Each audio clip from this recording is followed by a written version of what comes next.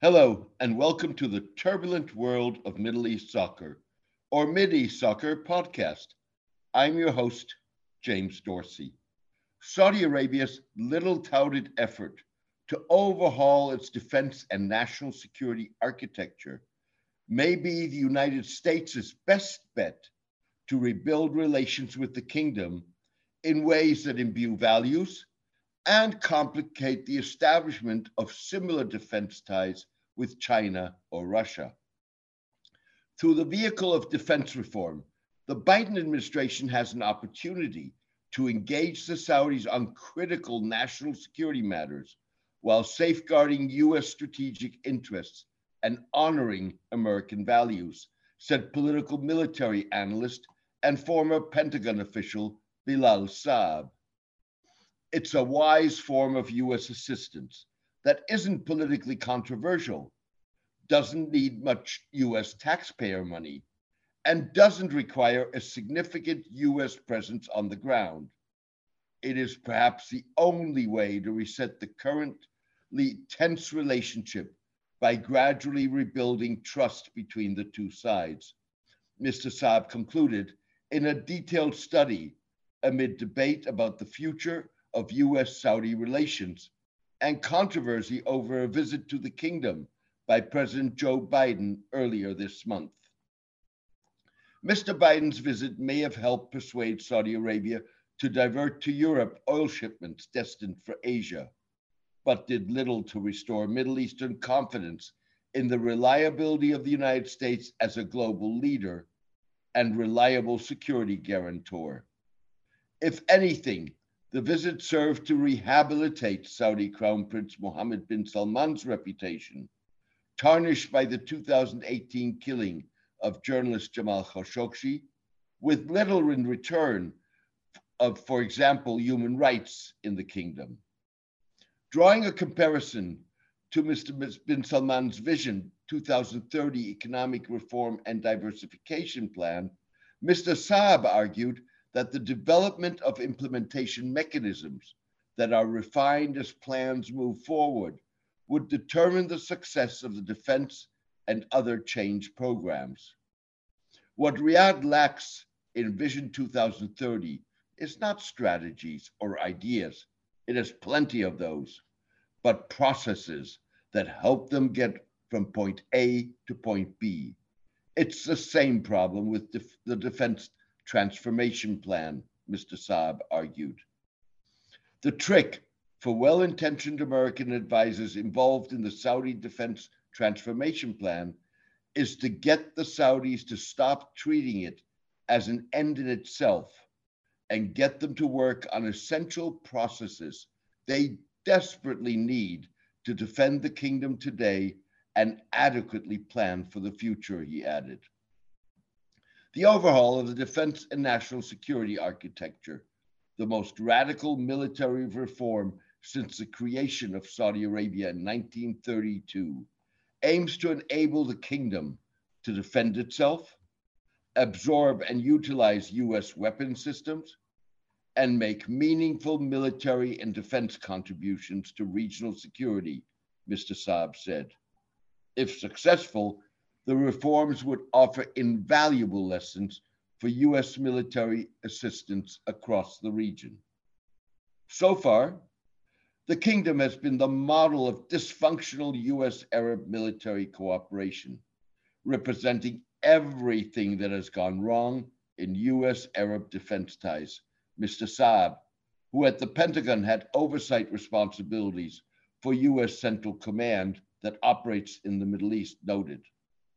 For far too long, Washington has sold the Saudis and other Arab partners expensive weapons they either didn't need or know how to use and sustain properly, never bothering to assist them in developing their armed forces so they could ably assume their own national security duties, Mr. Saab asserted. Over the years, Saudi expenditure on the acquisition of arms, among the highest in the world, juxtaposed with the kingdom's inability to perform on the battlefield and defend itself, made it the butt of jokes and ridicule. The Saudi failure was one driver of past widespread empathy with jihadists, who with 9/11 and until the defeat of the Islamic State in Syria and Iraq appeared able to achieve more with less. To be sure, Gulf states have progressed since the days when they were unable to field a military response to Iraqi leader Saddam Hussein's 1990 invasion of Kuwait and needed the international community to come to their rescue.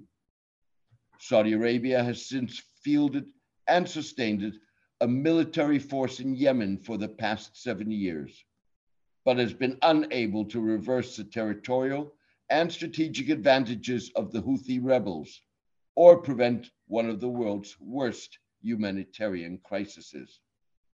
Mr. bin Salman, who has gained complete control of all Saudi Arabia's defense and security forces since coming to office, has been driven in his national security reforms by the lessons of the war in Yemen, Houthi and/or Iranian attacks on oil and other critical infrastructure in the kingdom, as well as the United Arab Emirates, and the US failure to respond robustly to those incidents.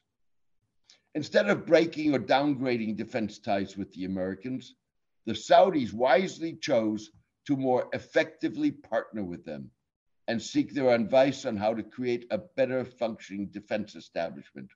Washington answered the call, Mr. Saab said.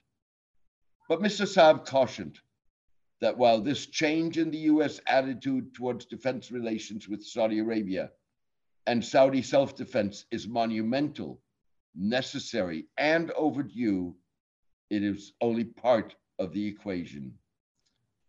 The Saudis still have to execute, and given the broad scope of their defense reforms, the journey will be long and arduous, he said. Mr. bin Salman set the tone for the reforms by noting, "When I enter a base in Saudi Arabia, I found the ground is made of marble, walls are ornamented, and finished with high quality. When I enter a base in America, I see no ceiling. The ground is neither furnished with carpets nor made of marble, but only concrete and practical." The state of Saudi defense was abysmal before the launch of the reforms in 2017. Saudi Arabia had no ability to formulate a coherent national defense strategy, nor any effective operational and tactical guidance for its armed forces.